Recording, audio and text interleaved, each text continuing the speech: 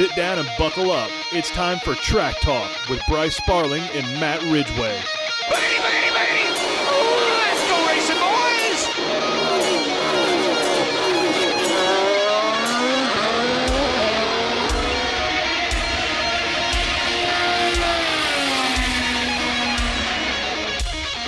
Lights out, and away we go with another fantastic edition of Track Talk. We missed you all last week, but life got in the way. We were a little bit too busy. I am Bryce Sparling here as always with my co-driver, Mr. Matt Ridgway. Matt, how you doing today, man? I'm good, Bryce. I also want to apologize to our listeners. A little busy last week. Too busy to make schedules work with Monday being a holiday. And I'm still busy. I'm actually driving to Georgia as we speak. I'm on 85 south going through Greenville. Atlanta is about an hour out of my way. So we're going to sit back and while I drive, we're going to talk some racing. Man, we could have just waited and you could have swung by the house before you went back up to North Carolina and we could have recorded this live. I'm doing a bandit run, Bryce, so I will be back in North Carolina by this time tomorrow. Holy Fortunately, smokes. there's one stop on this trip, and we'll be headed right back to North Carolina. There's beer in Texarkana and there's thirsty boys in Atlanta is what you're telling me? Yes, sir. Well, in this case, there would be beer in Atlanta or Heard County specifically, and then back up to North Carolina tomorrow morning. So got some family business to attend to, and while I'm doing that, we can go ahead and do this. Yeah, we're gonna go ahead and start Track Talk off like we do every single night with a nice crack open. Tonight we're drinking Miller High Life. I'm drinking. Matt is obviously not because he is in the car. You have to adult. Have mine for me, and I'll drink your portion for you tonight. There you go. I'm drinking the champagne of beer. I'm living the high life tonight. Yes, sir. Somebody else who was living the high life this weekend was Corey Heim. In the Truck Series this weekend, he was the pole sitter, lost the lead on lap 18 of Saturday's Toyota 200, and didn't regain it until the first lap of the overtime when front runner Christian Eckes spun his tires on the restart, couldn't get traction on lap 164, and Corey Heim drove away for the win in Illinois. I was watching that race, Matt, and I was thinking, man, this is crazy. I don't ever remember them racing at this track. This track doesn't stand out to me, but it's pretty decent racing. The reason I didn't remember it is because this is the first year they've ever raced there. Correct. Xfinity Series used to run there back in the day. They ran there for a while, but NASCAR has been absent from that track for a while, and so this time around, ironically, we leave Xfinity Series somewhere else in the country, and we bring the Truck and the Cup Series for the first time to this track. But yeah, Gateway, I thought it put on a show. I was very impressed to see how many fans were there. Absolutely blown away with the fans in St. Louis. You guys freaking rock. All our listeners in St. Louis, I know we've got a big audience there. So I want to congratulate those guys. That place was rocking. It was nice to see. And I thought the racing was good. As far as Christian Eckes goes, yeah, I mean, you're going to have that guy. There's a lot of pressure on those last restarts to get inside your own head. A lot of these, there's Cup guys that have trouble doing that, restarting with that amount of pressure on them. So you certainly don't blame them or fault him for that. It's just a product of learning, and it's a learning experience that unfortunately you have to learn the hard way. But whenever you do that, somebody has to inherit the good fortune, and in this case, that was Corey Heim. And you know, it's those trucks get loose on their own, even when you're not trying to stomp on the gas there in an overtime restart with old tires. You know, those trucks get squirrely anyways on their own, much less putting them under that much torque under that short of a time period. So yeah, I can bet dollars to donuts that if that was me, I would have spun it and put it in the wall. So, spinning your tires, hey, it happens. It's easy to armchair quarterback it, but when you're in that situation, certainly, you can't. There's nothing you can say. It happens. It just, it is. You've learned from it, and you move on, and hopefully it does. I'm a pretty good truck racer on iRacing. I don't want to toot my own horn, but I'm pretty sure that equates pretty well to like real life truck racing. I'm sure as I'm sitting in my comfy gaming chair here in my air-conditioned office driving a video game truck. Well, I know you've got one ugly iRacing truck. I know that Dude, for sure. I have the best paint scheme on iRacing. I will put that up against anybody. That is the best custom truck paint job. If nobody knows, Matt Ridgway made me a custom Ohio State Buckeyes truck paint scheme, and the livery on it it's beautiful, man. There's nothing short of it being one of the most breathtaking paint schemes I've ever seen in iRacing. Well, first of all, I want to say go Dogs, and Ohio State absolutely sucks. And I love watching Michigan run up and down your guys' throats. Second of all, I want to say that I don't skimp on details, but if I'm going to do something, I'm going all out. So I made myself an Ohio State fan. I subdued my gag reflex, and I went all in for the team on that one. And I hope I did you proud. I think it turned out well. I'm glad you like it. It was gorgeous, and I'll have you know, there was no bigger Georgia fan anywhere in the United States when Georgia played Michigan this year than this guy right here. This Buckeye fan, well, huge Georgia fan. I bet. Yeah. You know what? You guys take care of what we couldn't do this year. What's the saying? The enemy of my enemy is my friend. So that's right. Automatic line. That's right. Heim did score his second NASCAR Camping World Truck Series victory of the season in a part-time role in his number 51 KBM truck. Man, the KBM trucks, they really, for the large part of this race, just dominated. I know we talk every single week about how good they are, but it was really on display out there this weekend. They were insanely strong. Yeah, every once in a while so a lot of races they're strong, but there's competition for them. But every once in a while you'll just come to a random track, and especially like this one where nobody has a lot of history if any history at all, and KBM will just absolutely flex their muscle on the entire field for a whole afternoon. That's what we got. Certainly, I wasn't surprised. I don't know how anybody else could have been surprised. The KBM trucks, that's what they're capable of every week. And other than driver turnover and talent disparity between the fields and other people coming and going from the truck series, that's basically the bread and butter for KBM and the standard they set. And Toyota sweeps the top five. It was with Toyota's sweep of the top five was its sixth time doing that in Truck Series history, and it was the first such sweep occurring at Gateway since 2006. So that's a pretty big accomplishment for Toyota there, mainly KBM trucks. And with Heim picking up the victory, he got $50,000 in prize money to kick off the race for the Triple Truck Challenge Initiative. I should have looked that up and what the hell that is. I don't know what that is. I was about to ask you what that is. He won $50,000 because of it, because he kicked it off. Okay. We got something. Well, 1 goal, 3 opportunities. The challenge starts at the WWT. Starts there and continues at Nashville Super Speedway. Yep. Okay. The prize fund is built to give race winners a $50,000 bonus per win. If a driver wins 2 out of the 3 races, he or she will be awarded $150,000.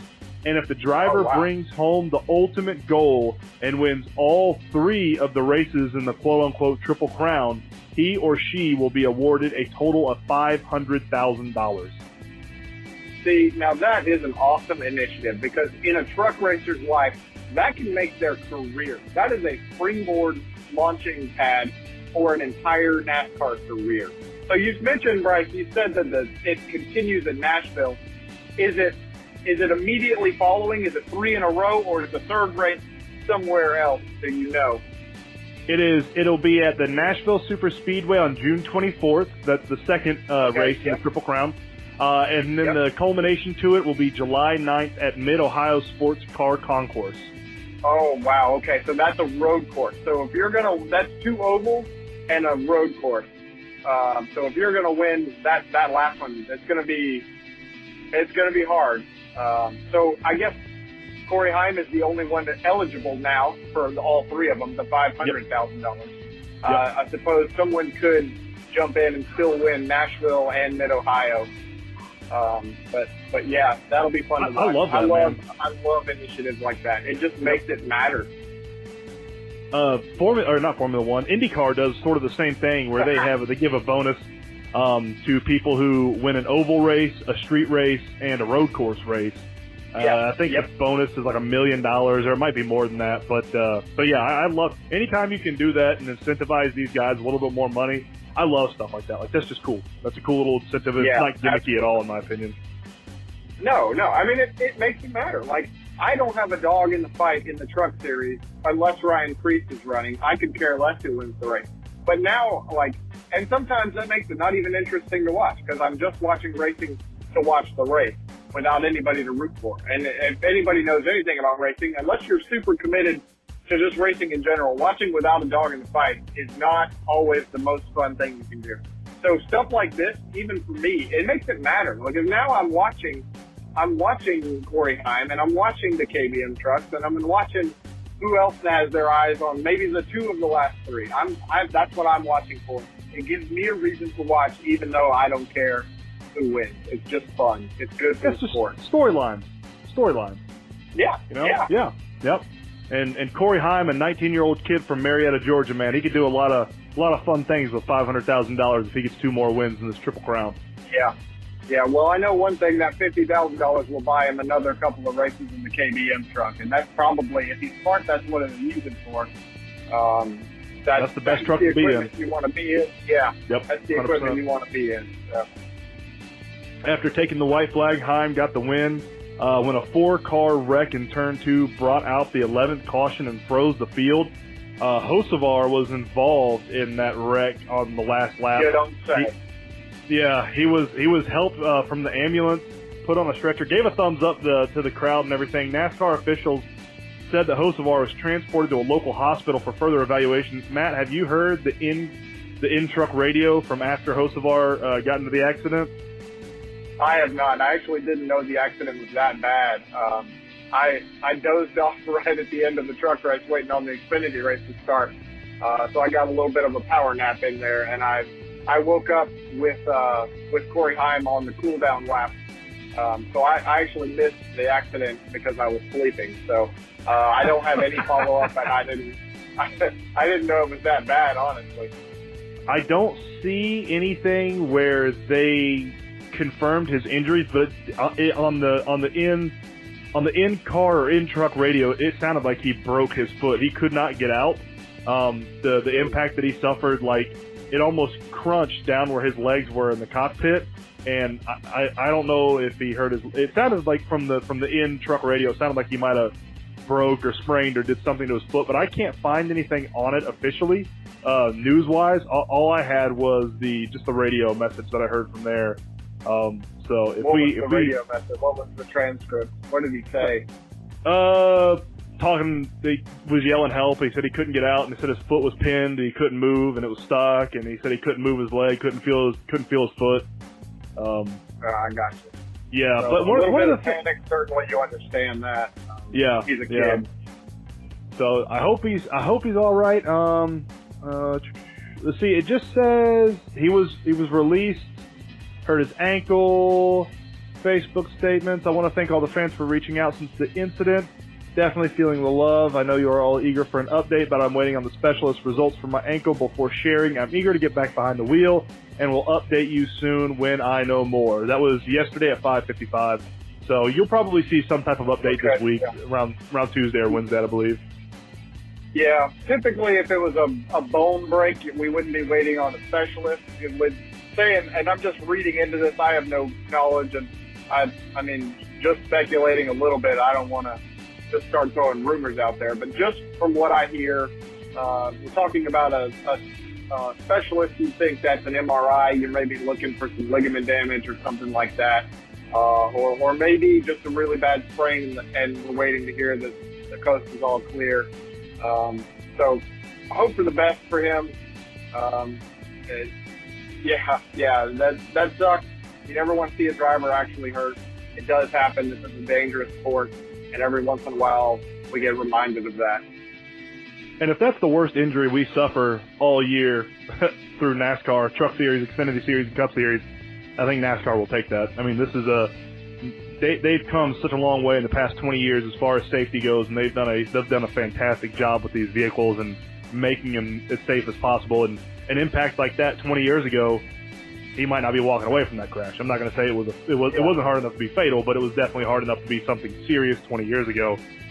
So good job on NASCAR, honestly, for putting safety first when it comes to the people in the car. I think that's great, Yeah. and we'll, as my granddad would say, God gave you 2 legs for a reason. Go out there and do your job. Yeah, well, we'll see how fast he can get back in the truck. He's been close to a win a couple of times. He was close to a win in Charlotte. I had a lot to say about that race. Unfortunately, we missed it. You had a lot to say about Monaco, but most most of it couldn't be on the podcast, probably. Yeah, so, well, we can still hit that a little bit in the Xfinity Series. We'll go back and touch on that just a bit when we talk about the Xfinity Series. And if you know where I'm going with that already, then we'll be on the same page quickly. Matt, the crazy thing is, that is my first note, is something along those exact same lines that you were thinking of in the Xfinity Series race. All right, I can't wait to hit that. All right, let's wrap up the Truck Series and move on, because I can't wait to hammer this one home. Chandler Smith finished third behind Heim and Eckes after leading twice for 40 laps combined. Stuart Friesen came home fourth, followed by former series champion Johnny Sauter, who scored his second straight top 5 finish in his third start of the year.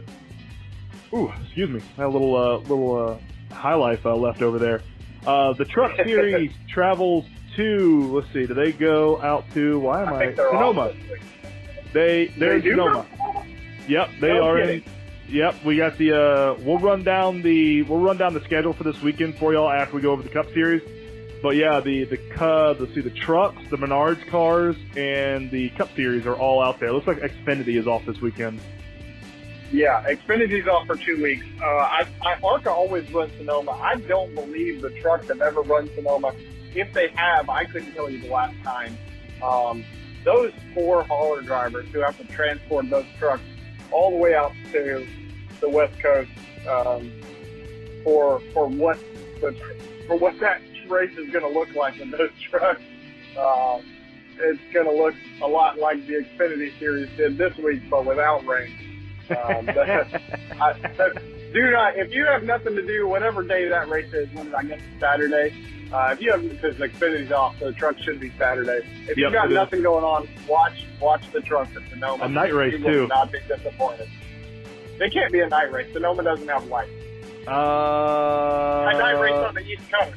Oh, yeah, stupid time. That would be an afternoon. Yeah, it'd be an afternoon race in California. Yeah, Sonoma doesn't have lights. They can't race at night. Time zones are the worst. Yeah.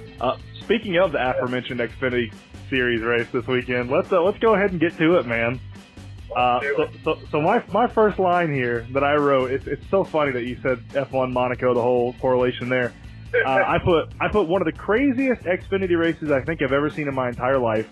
Rain soaked everywhere. It's the most rain soaked race I think I've ever seen run. Period, probably in any motorsport. NASCAR is okay to run in the rain. F1, nope, not at all. Can't do it. Yeah, Noted. I never want to hear another meme about NASCAR not running in the rain, because NASCAR started an Xfinity race with the track absolutely soaked. They said, you know what? We've got rain tires, you've got windshield wipers, we've got brake lights. Go out there and do your job. Go race. Get your ass out there. And honestly, I was not, like, obviously you've got calamity, but I don't think any of that calamity was bad racing. I think it was just all a product of the environment and the situation that they were presented. But I absolutely applaud NASCAR. 3 weeks after we absolutely hammered NASCAR for having one of the most awful sanctioning races in the history of ever, with the Texas Cup race, the All-Star Cup race in Texas. Yeah. And how foolish NASCAR made themselves look in that whole debacle. They go like the line in Dumb and Dumber, and totally redeem yourself. And the Xfinity cars out there on a soaking wet Portland road course in the rain, when F1 was too scared to do it at Monaco. the F1 race at Monaco could have been one of the most exciting races of all time.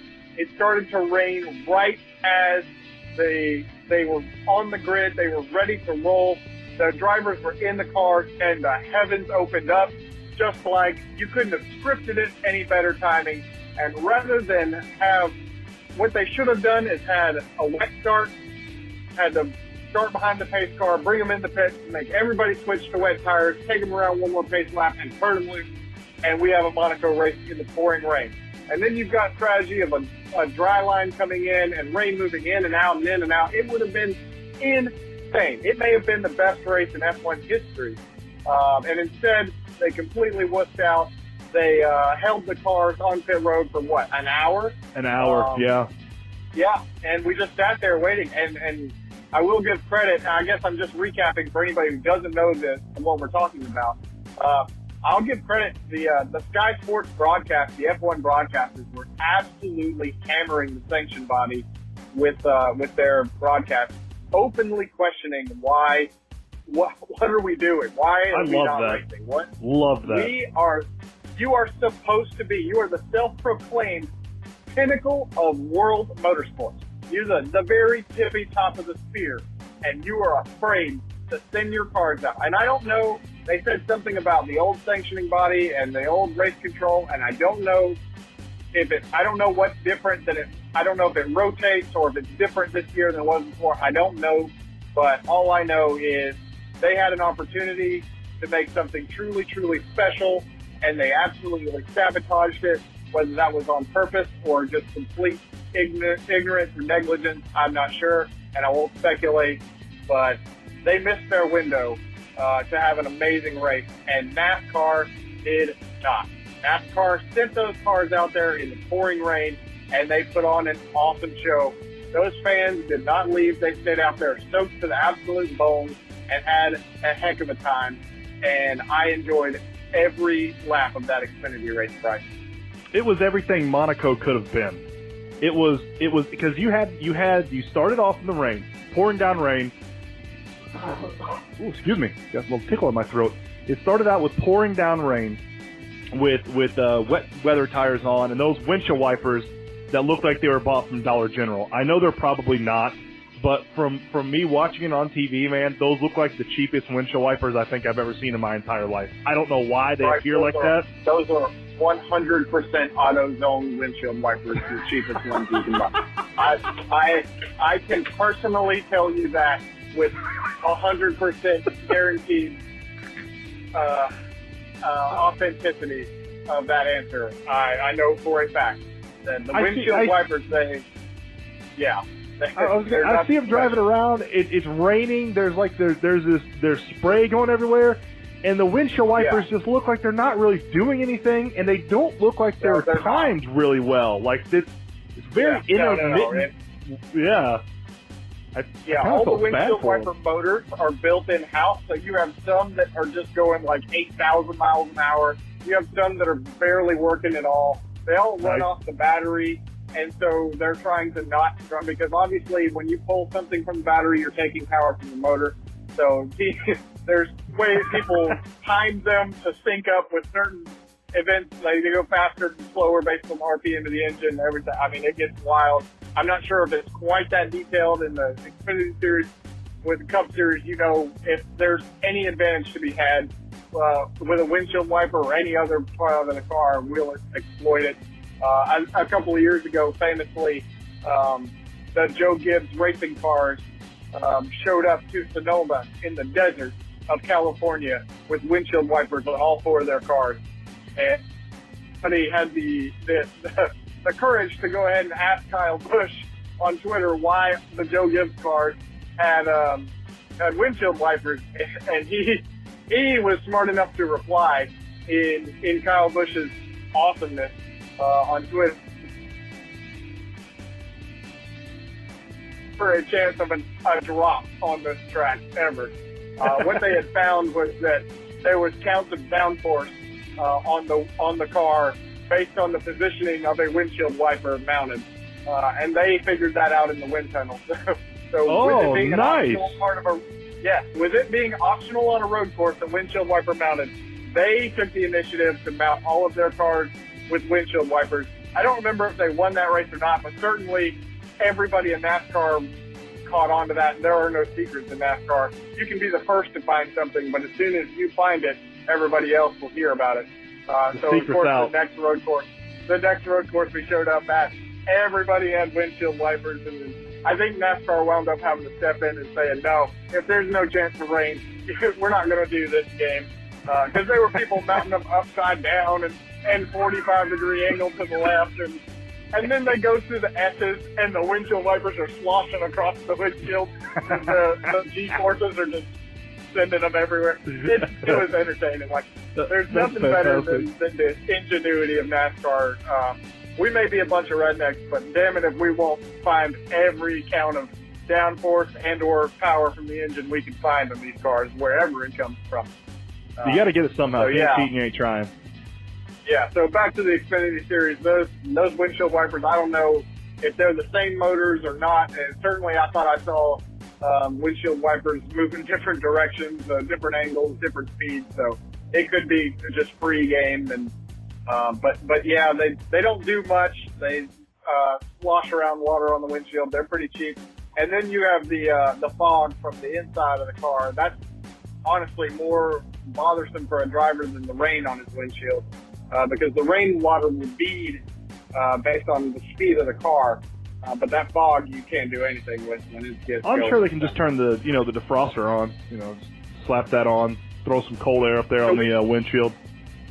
We do actually have a defroster in the Cup Series. I do not know why. I don't have anything to do with any Xfinity Series cars, Stuart Haas or otherwise. So I don't know if the Xfinity Series has a defog, but we do in the Cup Series. We have one. It's mandatory.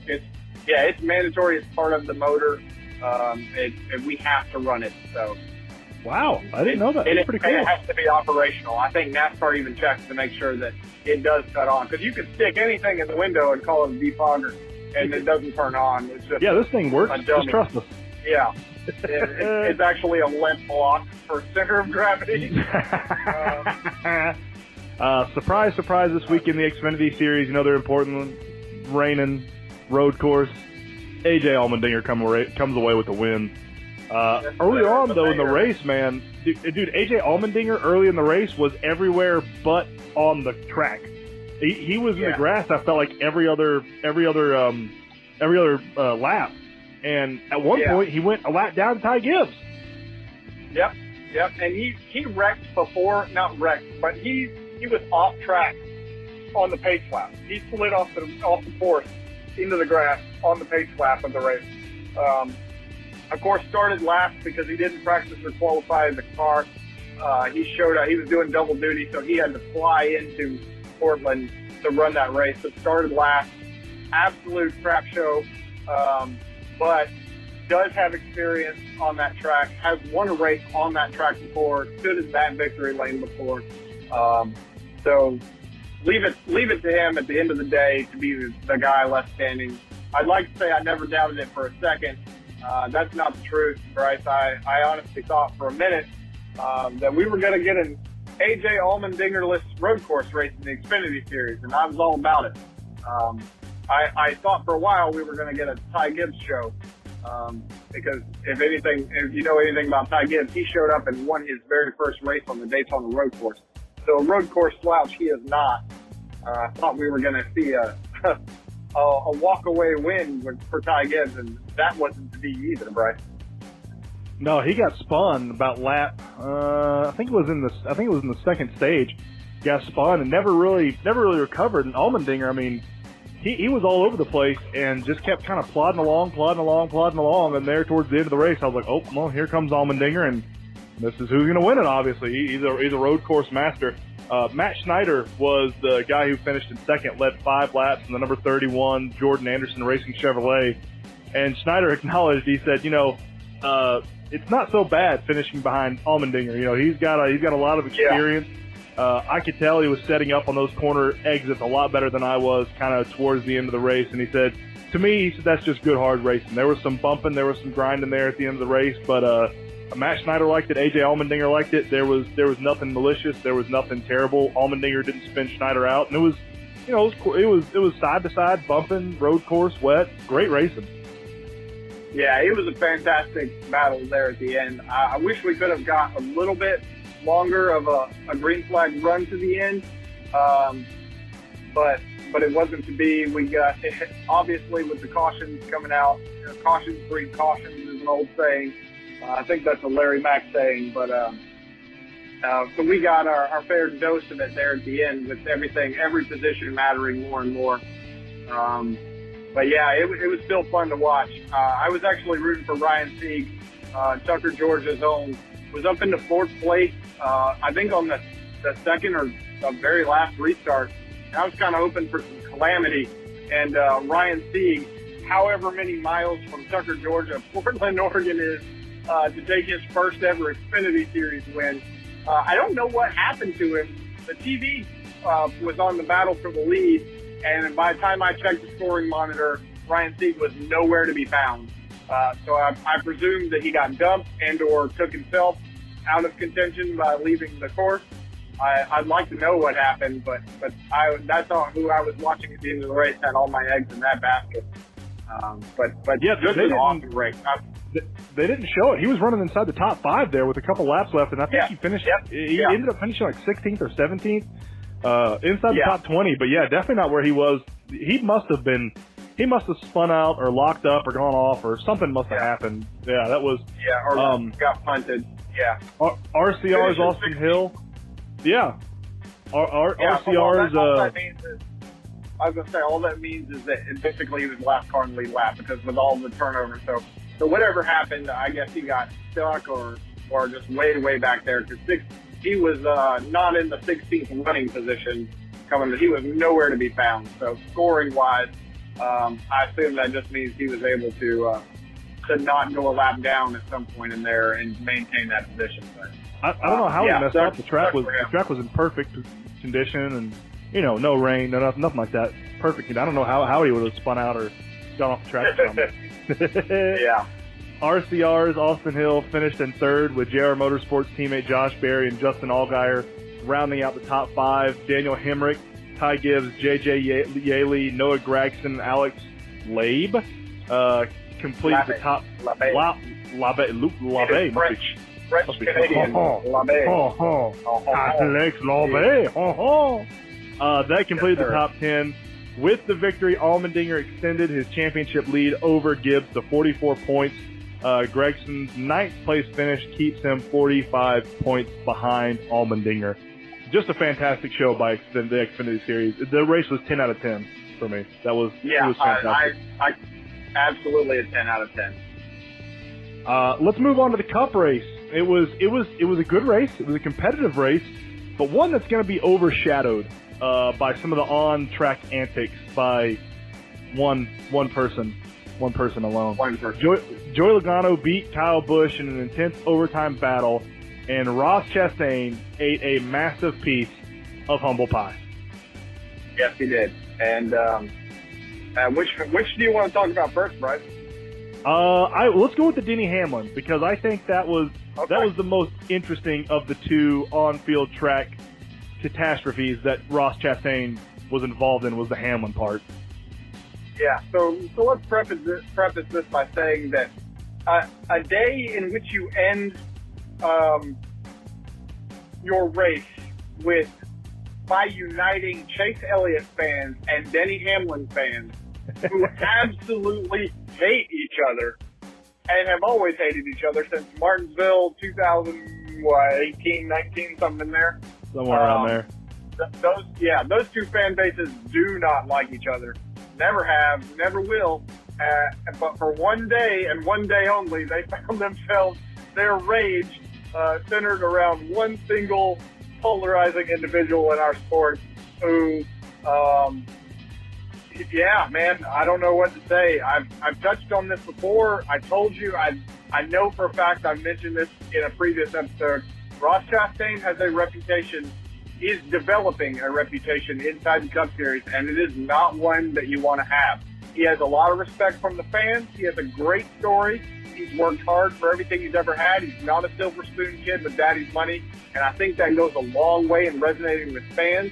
He's unique in his celebration, kind of like Carl Edwards. He has something that's completely his, and he has all the tools to be an absolute superstar in this sport.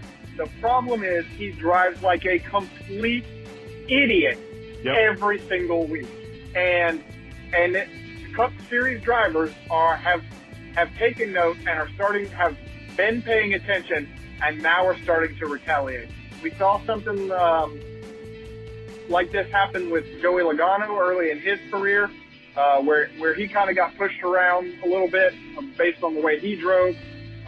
Some of that was his own doing, some of it not, but he wound up having to fight back. He wound up having to defend himself, versus Ross Chastain, kind of the exact opposite, is getting ganged up on for his aggressiveness.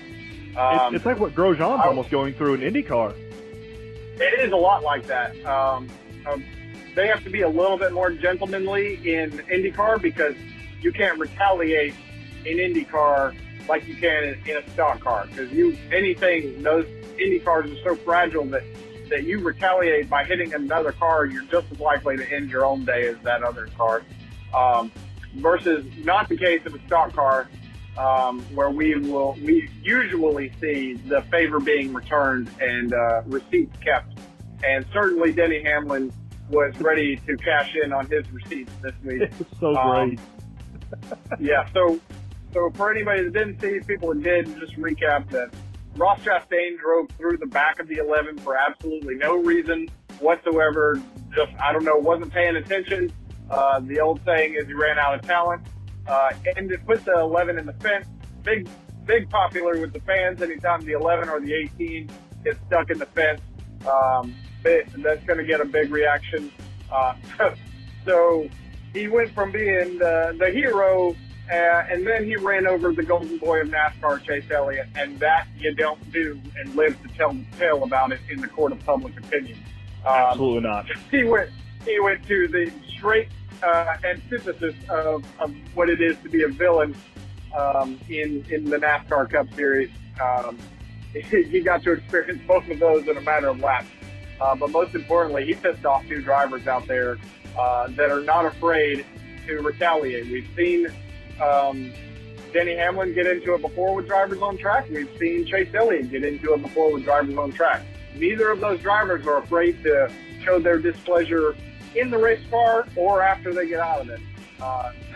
Certainly, I mean, three guys in the Cup Series that will absolutely fight you. Kevin Harvick, Chase Elliott, and Denny Hamlin. They will fight. That's just serious. They're ready to go. You just don't piss those guys off. And he managed to piss off two of the three in a matter of laps. That's talent. But, yeah. So, and I will give massive credit to Denny Hamlin. His day was completely over, or at least any chance to win. He could have gone out there and done what Matt Kenseth did to Joey Logano a couple of years ago, and I thought he was going to. The TV broadcast, great job by Fox. We're always trashing Fox because they're awful, so we'll make sure we give them props when they picked it up. Kenny Wallace in the booth was the one who said, "Am I going to say it, or is anybody going to say it?" And Mike Joy said, "Go ahead, say it." And he was quick to announce the 11 is waiting on the one to come by him here. And so they got the cameras on it. Usually they don't catch that stuff till after it's over. We have to see a replay of it after the fact, but we had all cameras on it, and it was timed. It was ready to rumble. And Denny Hamlin, to his complete credit, all he did was run Ross Chastain down the track and get in his way. Good blocking. Good blocking move. That's all he did. He did a fantastic job. And then after that, that's when Ross Chastain ran into the back of Chase Elliott, spun him. Well, not spun him, but moved him up out of the group. Chase Elliott comes back through, makes sure he gets. No, he did spin him, didn't he? Yeah, he did. Chase Elliott hit Ross Sane, and then after Ross Sane was like getting loose and kind of got back under control, Hamlin came over and kind of gave him a side bump too. And the commentator was like, "You're going to get it from both these guys. You're right in the middle of both of them. You're in no man's land right now." Yeah, so that was on the restart when Elliott got him back. Elliott tagged him back on the restart, and again, credit to Fox, they were quick on the draw there, pointing out that Chastain was restarting right next to the two drivers that he had pissed off. And we got a great view of that. Chase Elliott was he wasted no time. He still had a chance. Like, his day wasn't over. So he didn't have time to waste messing with Chastain. He wanted to prove his point and go on about his day. Hamlin absolutely had time for it. So first you get Elliott push Chastain up almost into the wall, and then the next thing you know, Denny Hamlin is chasing him up the track out of the groove. And it was the most fun I've ever had. Like, I even posted on Facebook, if you guys are friends, anybody of our listeners are friends with me on Facebook. I am not a Ross Chastain fan. I let my true colors show. I was all about it. I normally am not I like Chase Elliott personally. I don't love him on just the competitive part of me. He's cost me a race win and money out of my pocket before, so I don't have any love lost for him, but I respect him. And Denny Hamlin, kind of same applies. A lot of respect, not a lot of love. But I was all about those two guys making that guy's life an absolute hell yesterday. I loved every second of it. Honestly, I don't even care what happened in the rest of the race or who won. That was the funnest thing to happen for me yesterday. I enjoyed it so much, Bryce. It was great, and I rewatched it today. I rewatched the highlights and stuff of it today, and it was fantastic. And I don't want to take the victory away from Logano. It was the second of the season, 29th of his career. Kurt Busch ran third behind Logano and Kyle Busch. Ryan Blaney coming home fifth, and Eric Almirola, Blaney coming home fourth, and Eric Almirola coming home fifth. So it sucks that Joey Logano's victory was kind of overshadowed by that, but I mean the Denny Hamlin, Chase Elliott, Ross Chastain storyline that came out of this was way bigger than anything. Logano led 22 laps, Kyle Busch led 66 laps. Martin Truex Jr., had a pretty strong car, ended up finishing sixth, led 42 laps. But yeah, the Ross Chastain, Denny Hamlin, Chase Elliott, that was the storyline that came out of the race this weekend. That was the big storyline. Yeah, it was awesome. And we'll end this. Well, we could talk a little bit more about Joey Logano if you have anything to talk about. I would like to bring a spotlight onto Ross Chastain's post-race interview, where it basically had a mic shoved in his face, and you never know what you're going to get out of a race car driver's mouth whenever that happens, especially after the day he had. I was really expecting, I don't know what I was expecting, but it is not what we got. He basically owned it. I mean, completely wore it, and I don't know, almost shamefully so. Almost made me want to feel bad for the guy, but I decided that I don't, and I moved on the spotlight.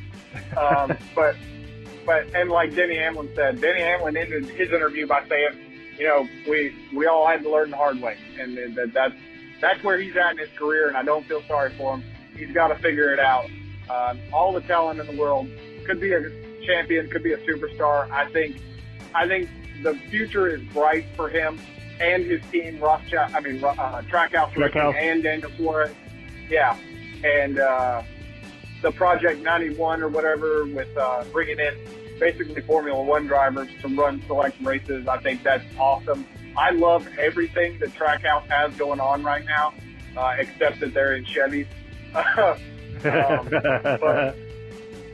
But yeah, Ross owned it. He said basically that he sucked and he deserved the way that he was raced by those guys out there after poor racing on his part, and he was right. And I don't know if that was honesty or if that was an attempt. A part of me even thinks that maybe he realized that in order to maintain his popularity that he has among the fans, he had to wear that, because Chase Elliott, you get out and say Chase Elliott sucks and I'm going to get him back next week. You're the villain in NASCAR. Congratulations. You've joined the ranks of Bubba Wallace and Kyle Busch and Denny Hamlin as the villain of motorsports. And say what you will about any of those drivers or why they have the roles that they have, it doesn't change the fact that those are the loudest boos every week during driver introductions. And yeah, you get out and run your mouth about Chase Elliott after that, and you join the club with those guys. So I don't know if part of that was brand awareness on his part, because I think it worked. I think a lot of people are more sympathetic to him today than they were after the race. So if that was his game plan, kudos to him. It worked perfectly. He sold that performance. But it was unique, to say the least, to see a driver basically wear that and say, yeah, I suck. I'm sorry. I deserved it. I have to do better. That's completely on me. And whether that was fake or real, authentic, I give him props for it. It was certainly not what I was expecting. When I saw the reporter kind of almost chasing after Ross Chastain and shoving the mic in his face. He did not want to talk. He was trying to get away.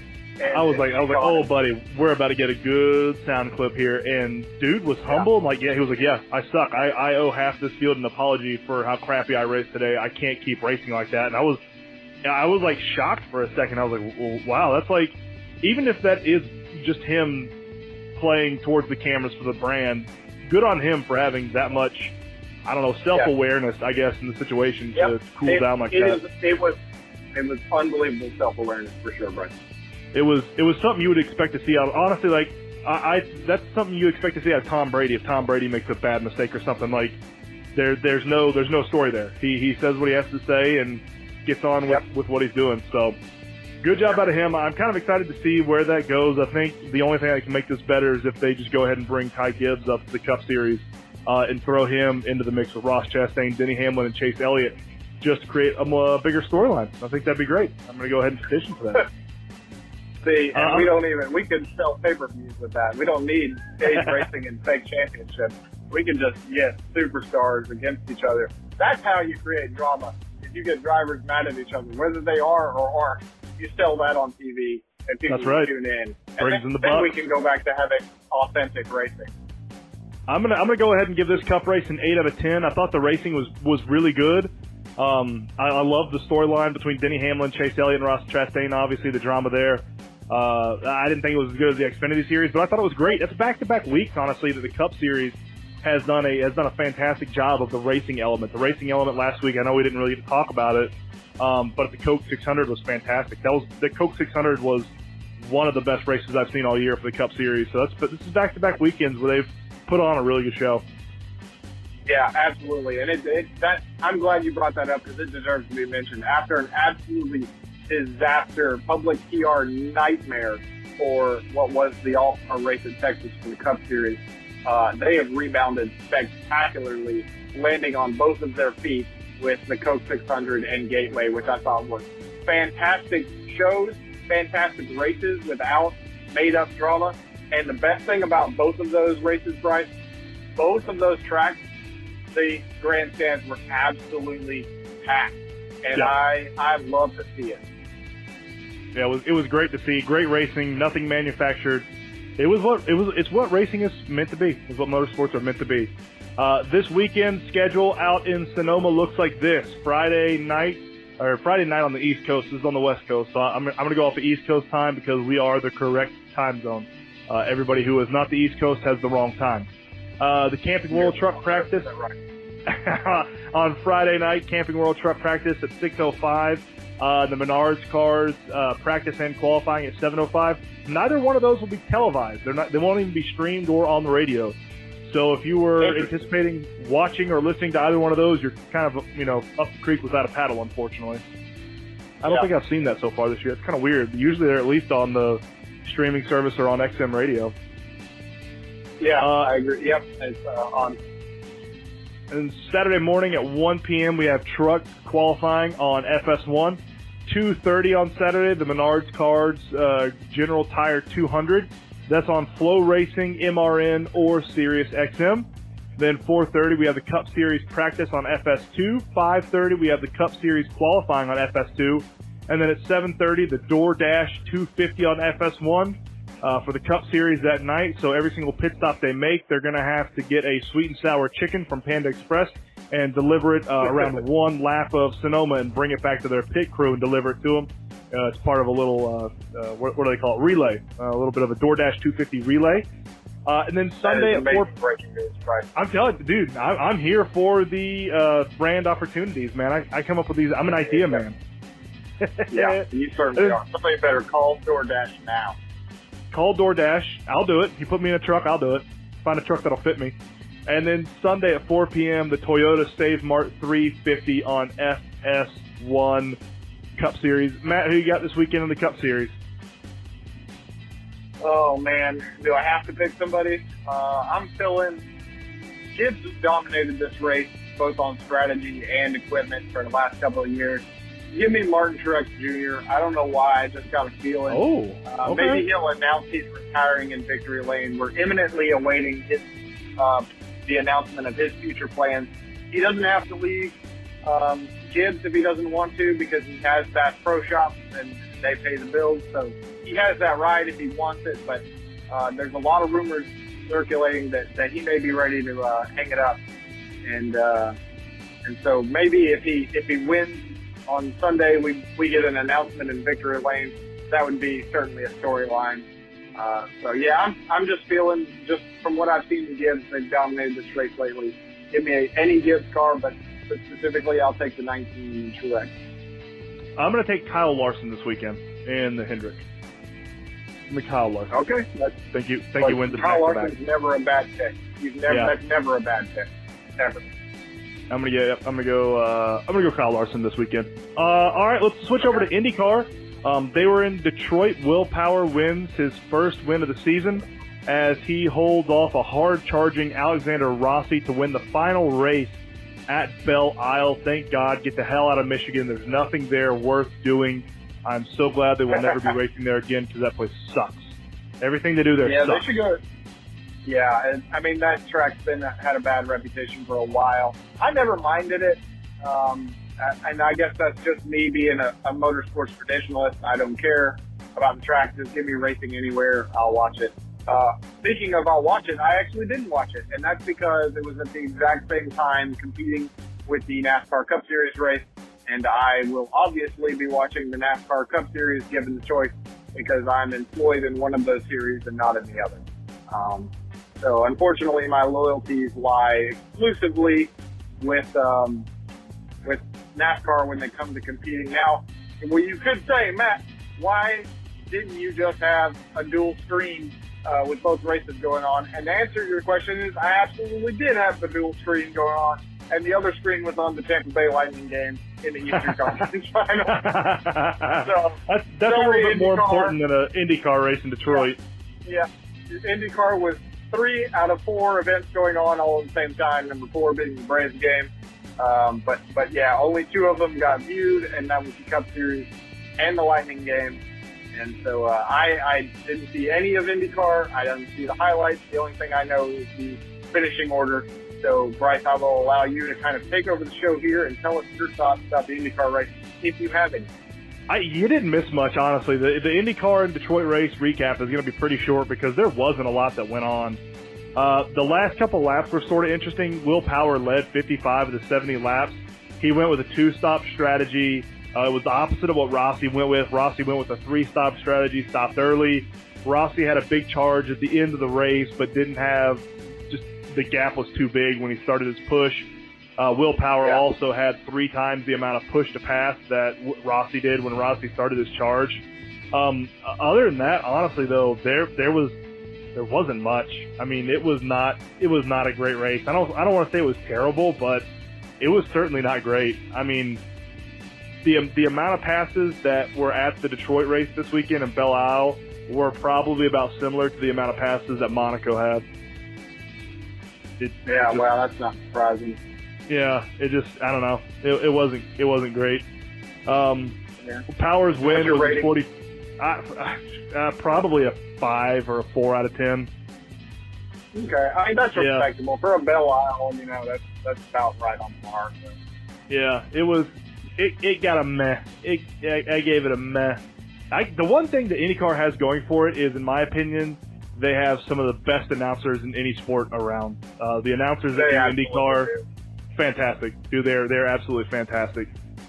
They do race back-to-back weekends, though. They are in Road America this weekend, June 10th and 12th. This weekend starts off on Friday, just like NASCAR does at 4:30. We have practice 1 on Peacock. And then Saturday at 10:45, we have practice 2 that is also on Peacock. And then qualifying on Saturday is at 1:45 on Peacock. And then final practice at 5:20 is also on Peacock. And there are a bunch of Indy Light stuff as well if you want to watch that. All this is streamed on Peacock this weekend. And then the race on Sunday is at 12:30. That'll be on the Cock. So flip it over there and watch IndyCar. Okay. Yeah, watch IndyCar racing on the Cock this weekend. For those who are unaware, when NBC's motorsports content is exclusively on Peacock, it is behind the paywall, so it is not like you can just go there and log in and watch the race. You unfortunately have to pay for the exclusive content. And I personally, and this is just me, I'm not speaking for you or telling you what you should or shouldn't do in your life. I don't pay to watch motorsports. I'll pay to be in an event, but I'm not paying to watch it on my TV. So another race that I won't see any of.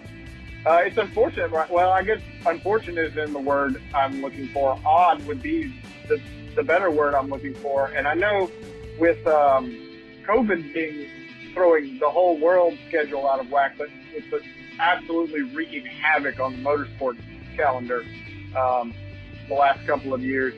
So normally, IndyCar, and I hadn't even looked at the schedule, Bryce, which is why I was taken aback when you said they run back-to-back weekends. It is custom for IndyCar to pause their season immediately following the Detroit Grand Prix, and that is because there is a race you may or may not have heard of in the month of June in France called the 24 de Le Mans, or 24 Hours of Le Mans, as you say in the United States. Le Mans. Le Mans. They got that old lemons race over there. But no, seriously, when is that? There are usually. So I think it's next weekend. It may be. It may be another week.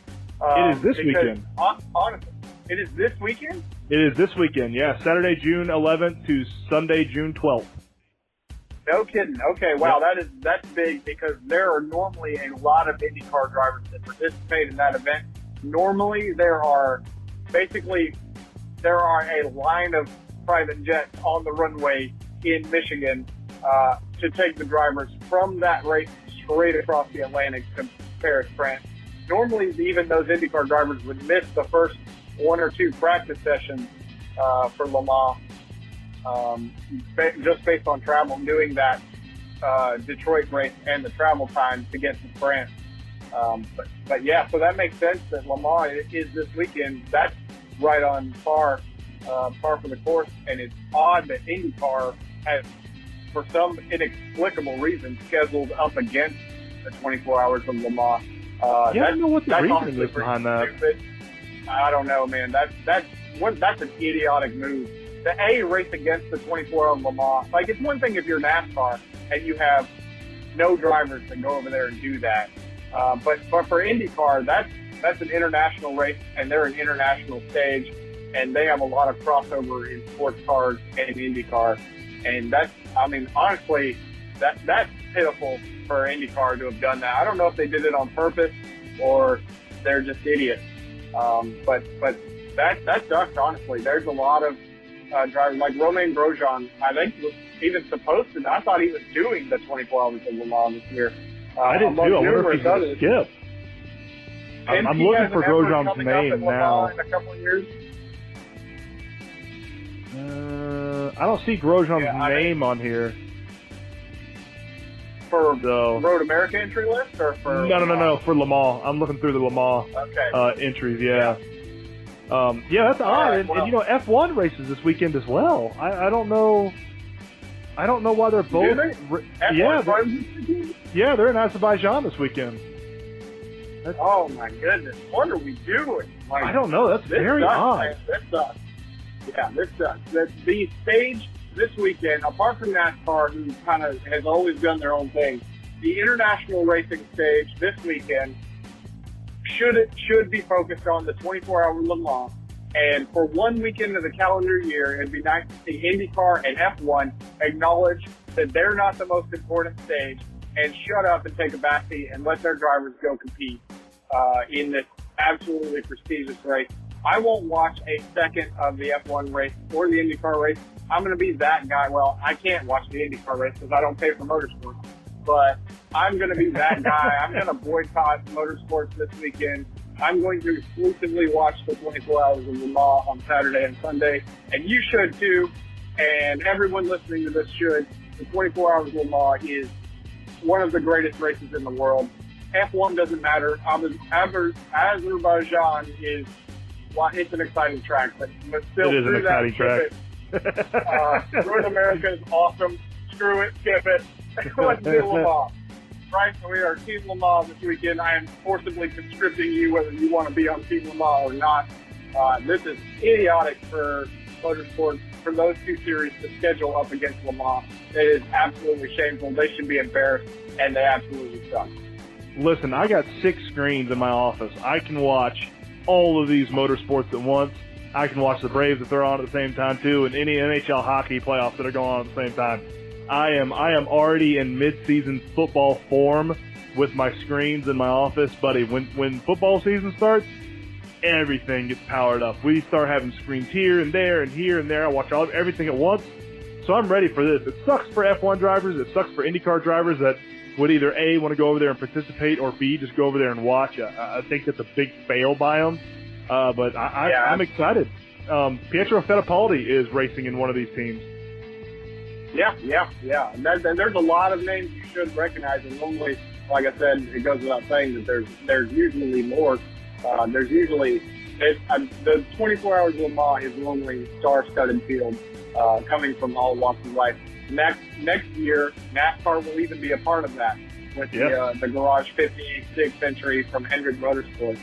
I am actively I'm screaming at executives at Ford in Dearborn. I'm screaming at Tony Stewart, anybody who will listen. I will run the Ford program if they will let me get it off the ground. I will be their Carroll Shelby. There is no reason that Chevrolet should get to go show off in Le Mans, have all the fun, and not have no competition with their Garage 56 entry. I want Ford there. I will voice into the heavens until I have no more voice to give.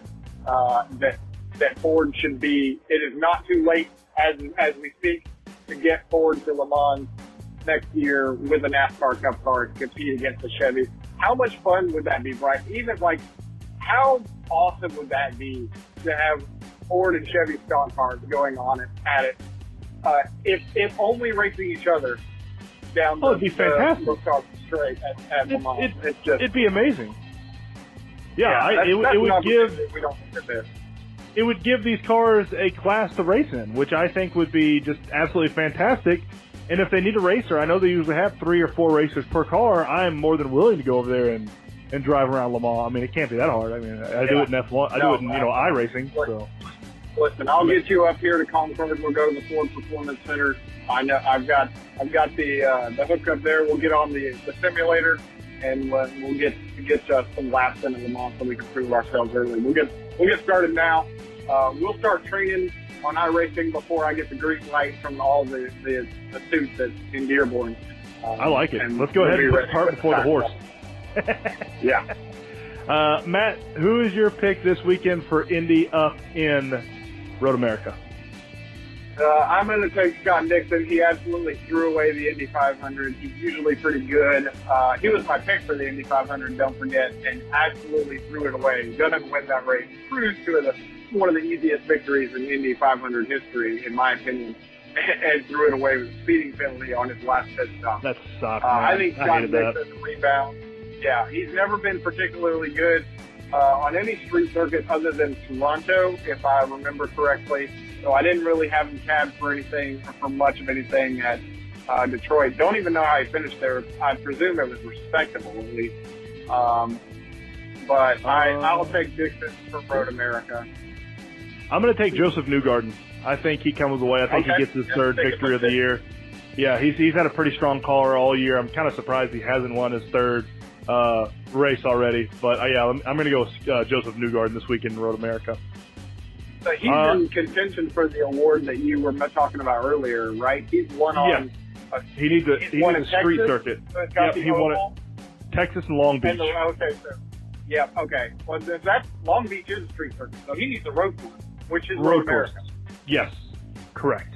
Yeah, so he could do it this weekend.